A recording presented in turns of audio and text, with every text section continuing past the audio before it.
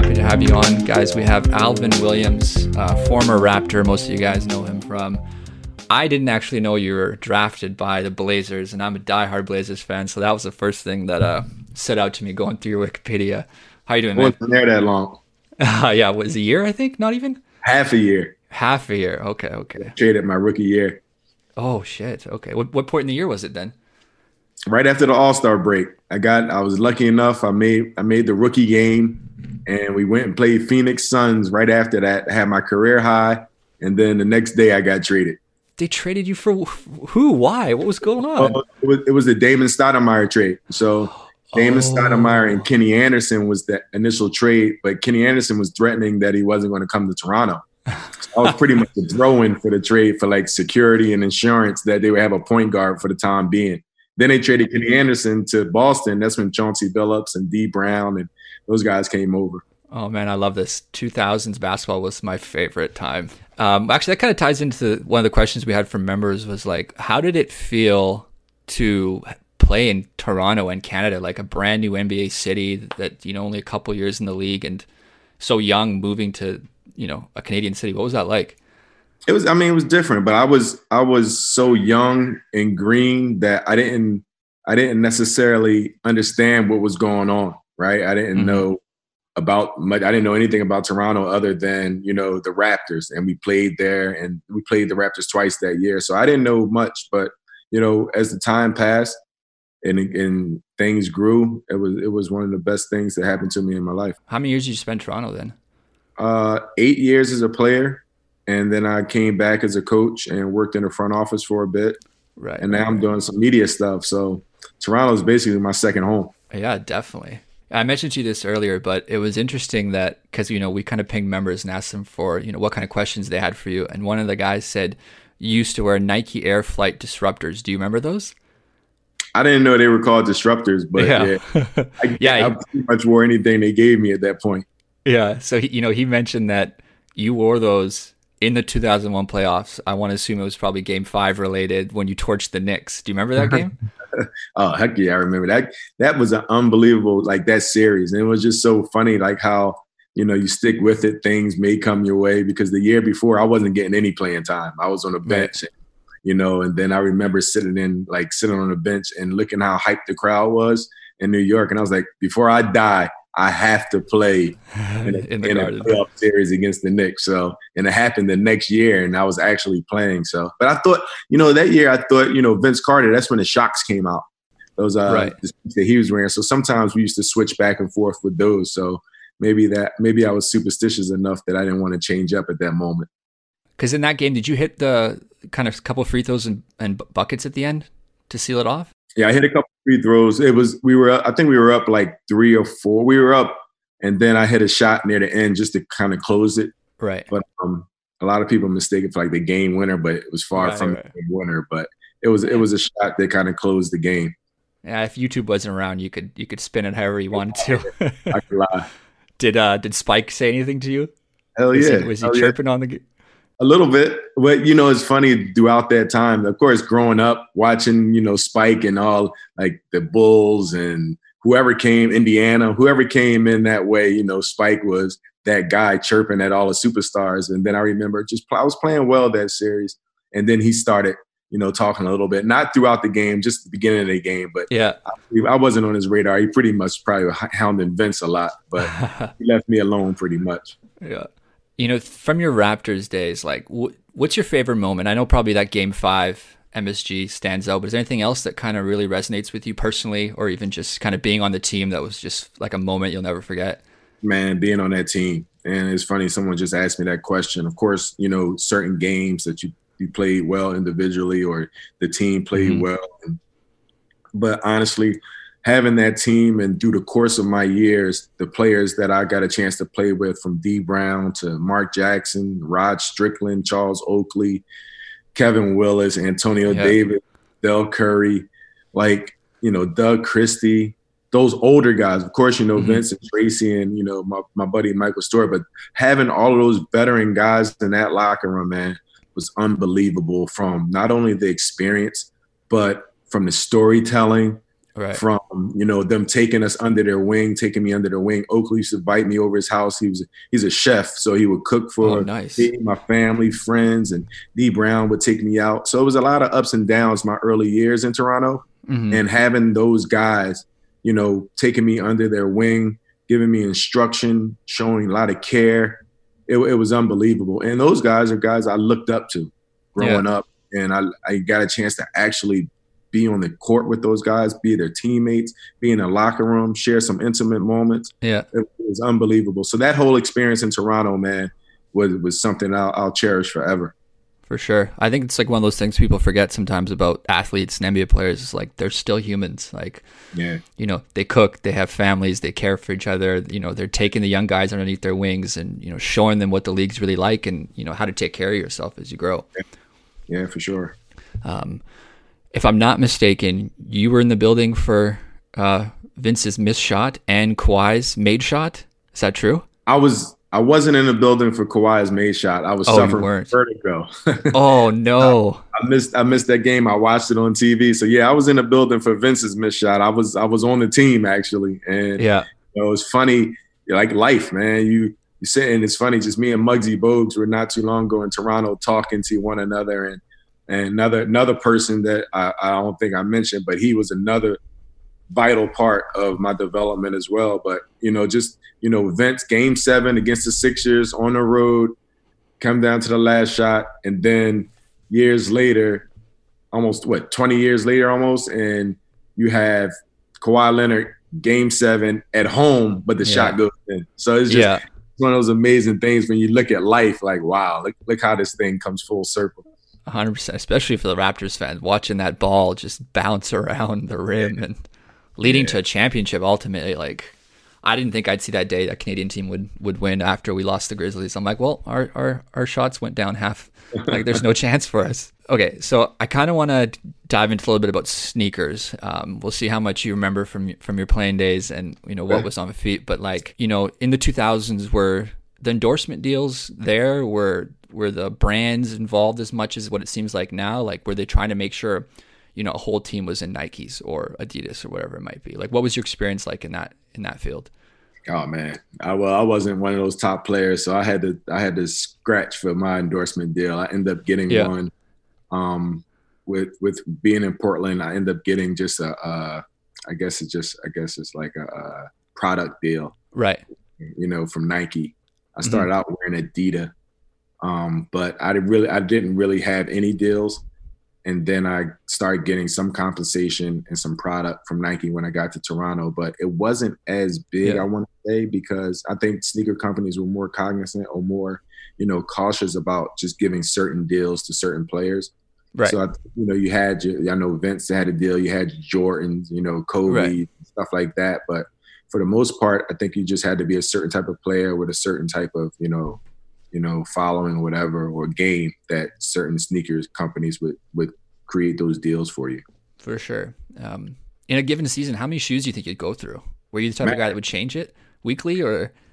Yeah, for me, for sure. Like I would game to game, but it depended. If I was on a nice streak, like with a couple of games, couple games and stuff, I would keep those same sneaks. But when you're on the road, you have your away sneakers because sometimes you would wear black sneaks, and then at home you would wear the lighter sneaks.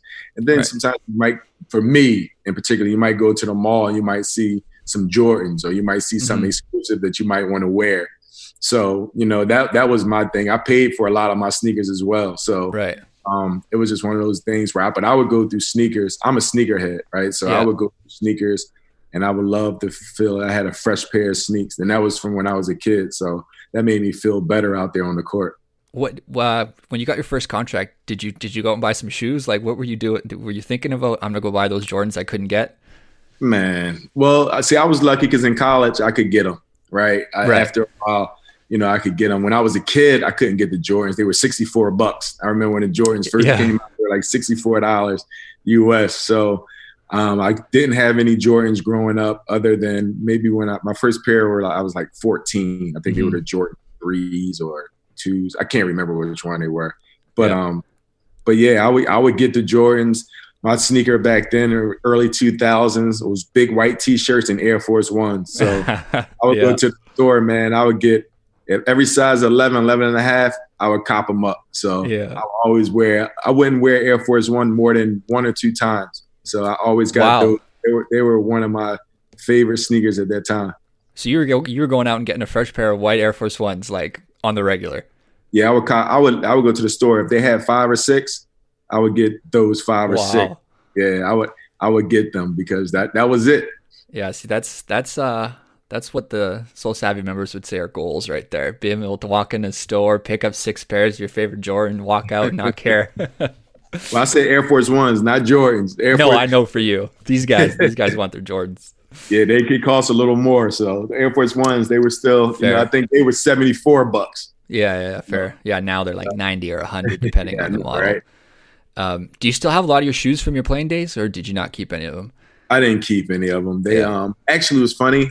I moved so much through the course of it. I had some storage, and I just emptied out my storage, and I had a pair of Vince Carter Shocks. They were the silver on gray ones, with like the bluish sole. And I found a pair of those, and I was going to keep them, and I think I threw them away. But I was like, yo, these are classic right here. But I saw they brought them back out, so it wasn't that big of a deal. Right. Yeah, I have a weird sentimental attachment to my sneakers. I still have my black and red Shocks from my senior year of basketball, and they're like dusty and like cobwebbed from like 3 moves. But I moved again for a 4th time a couple months ago, and I just looked at them and I'm like, I know I was a nobody, but I just can't let go of these damn things.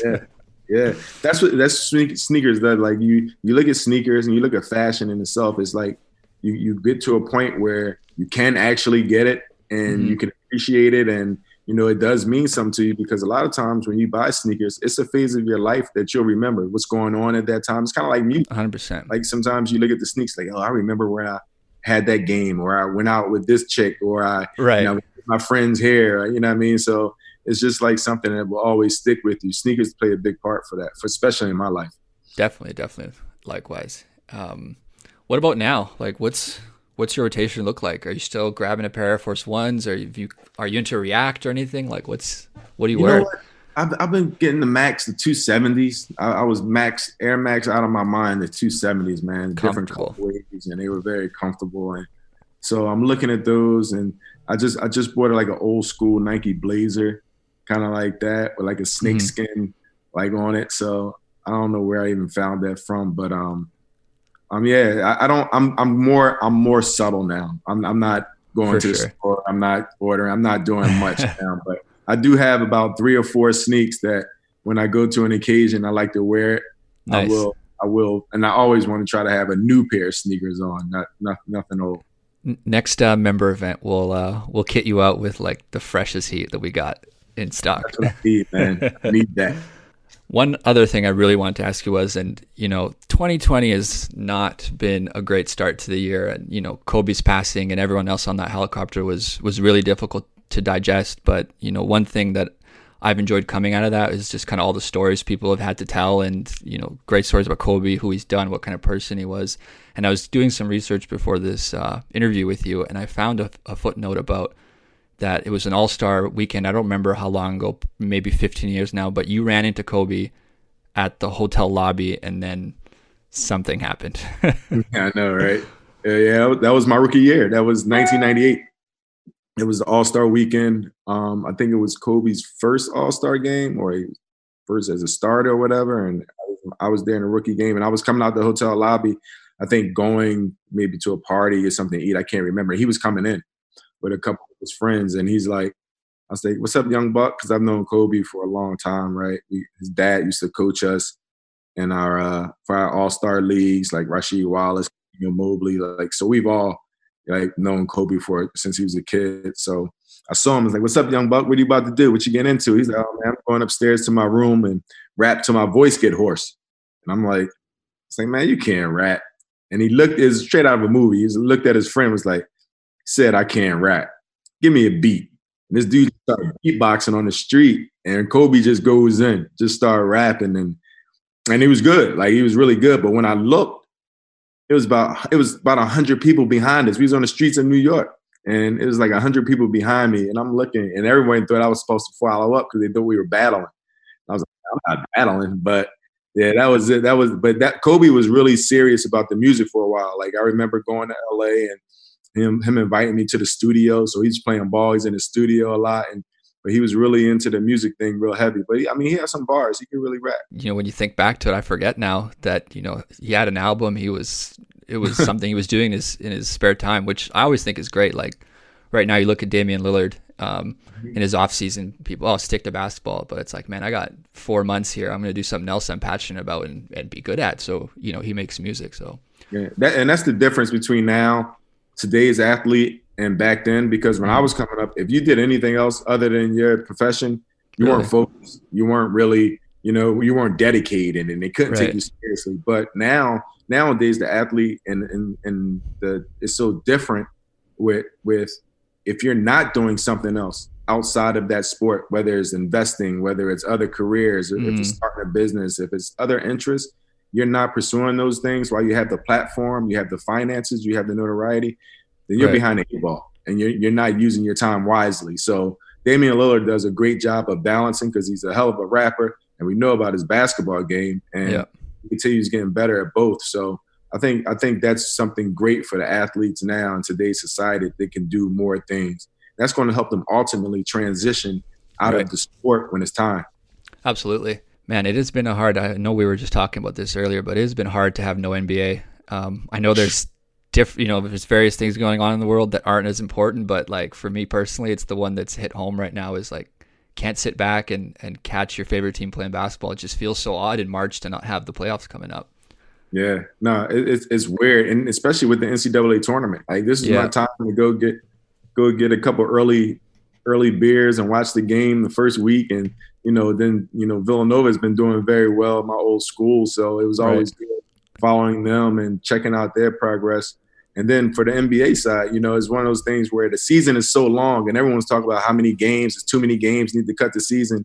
As soon as it's cut, people don't know what to do. So it's one of these cases where you never know how much it means to you until it's gone. Yeah, absolutely. Looking at it now, it's just like they talk about changing the league to start in December or January. Do you think that would be good for basketball to not compete with football? No, I don't think it. I think basketball has its lane. I think they have what they're doing, and the international approach, I think, is really, I don't know all the economics behind what the NBA is generating and everything, but it seems like they're doing very well. But you sure? I think just that time of the year, people are looking for something to come about, and I think the whole thing. And the other thing the NBA does well with the promotion of the sport throughout, like they make the draft a big deal, they make summer league a big deal now, they make free agency a big deal. So throughout the summer, you're still excited. And then this year, I think more than any other year, there was a lot of storylines with people, and a lot of change where people were excited about seeing the start of the season. So I don't know if it's a big deal of competing with the NFL because the NBA have pretty much, carved out their own lane. No, I agree. Like when you think about last off season from when the Raptors won to the start of the year, I think there was maybe like 3 weeks off where basketball wasn't the top subject in the news, from guys switching teams to just everything that was happening. It's a year-round sport for me. And the timing was great too, because somebody as popular as Zion Williamson, right? Like that big hype and all that stuff. Right? So unfortunately for the Raptors, the celebration for the championship was short-lived, because it was on to the next topic, right? And that was the unfortunate part. But you can't erase history anyway. But it is a good thing for the NBA. Yeah, well, you know what the Raptors fans are saying right now, right? What's that? Defending champions for another year. That's right. That's right. Can't take that away from them. And they were scrapping hard this year. I think a lot of people were counting them out, going to miss the playoffs. This year, man, was the most impressive year I've seen, I think, from the Raptors. Of course, last year you take the championship, but, with the expectations being low because of you losing someone like Kawhi and you're uncertain with the players and you just don't know. But the way they've played through injury, the way they played through Kawhi not being there, the adjustments, I think, Nick Nurse is one of those guys that you got to consider coach of the year. I look at Norman Powell as somebody as most improved player, of the year.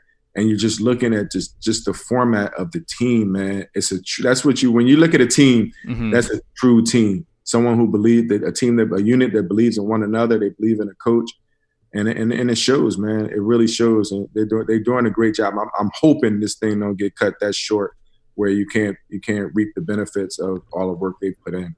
Yeah, definitely. I hope we are seeing an NBA season of some kind, June, July, with the playoffs in August. I think we'd all welcome back basketball by then. Sure.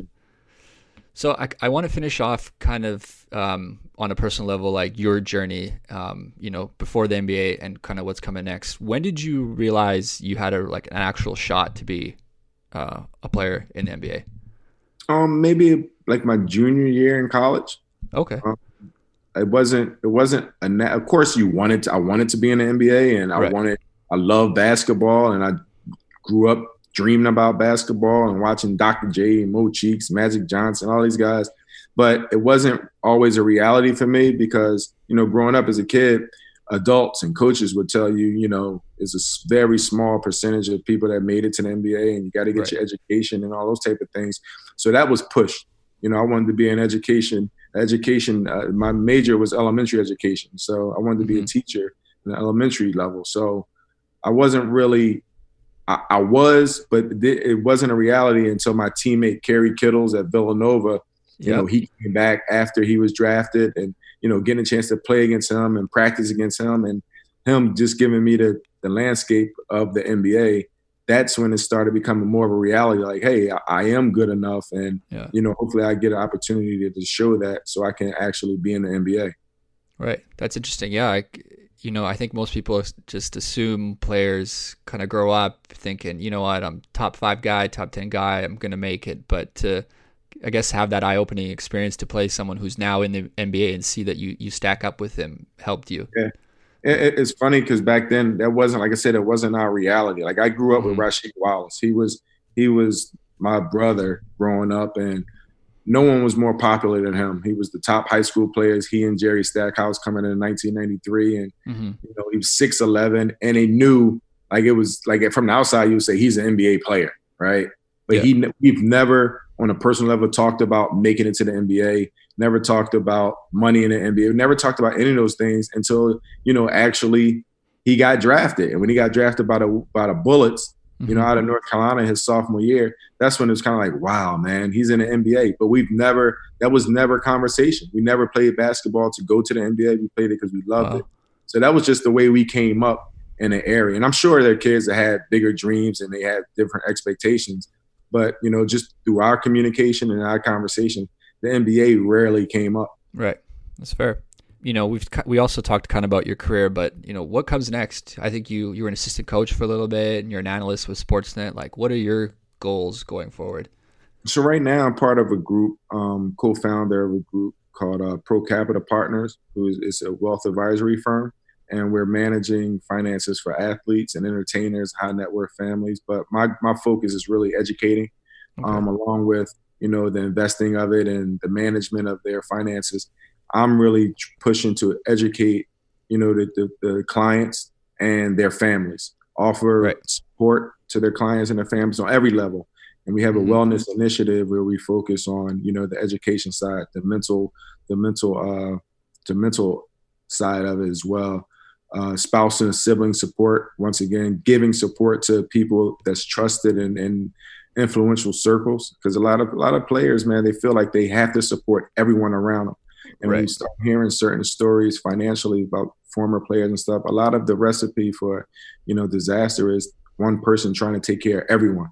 So we try to offer as much support with our resources and our network for not just the client, but their family and their siblings and stuff like that. So it's a holistic approach to trying to help players and their families through the roadmap and their journey of success. So it's really interesting because I don't have much financial background other than my own finances, and I've had to learn on the job with that. But it's really fulfilling. It's something that being an entrepreneur is nerve wracking. And there's a lot of sleepless nights, more than me trying to guard Allen Iverson. Sleep less now than I was then. So it's a great challenge for me, but I really feel strongly I'm passionate about it. So that's what I'm doing currently now, as well as, That's awesome. coaching some kids on the basketball, young kids, and still handing my role as a basketball coach sometimes, just helping with training. So those are the things that I'm really affiliated with right now. That's awesome. Do you ever have ideas of like being a head coach or a GM? Do you ever want to get back in the league in any type of way? You know what? I did. Playing, I never wanted to be a coach. I always wanted to be in the front office because I love the aspect of putting teams together and being a part of that process of building. That's something that I have a lot of interest in. I've been away from the game from that standpoint for about a year and a half now. So, it's just pretty much trying to get your feet wet in that space again. Hopefully opportunity may come. If not, I'm really, entrenched with, the new business. So I can't, be halfway in and halfway out. So right, that decision is there. So, but, I always have that interest. I love the game. I love working with people to make the game better. So that's always a possibility if it occurs. Cool. Well, look, man, I appreciate you taking some time out of your day to chat with us and kind of give the members some insight into what's going on in your world. So thanks again for joining us. Thanks for having me, man. Really appreciate it.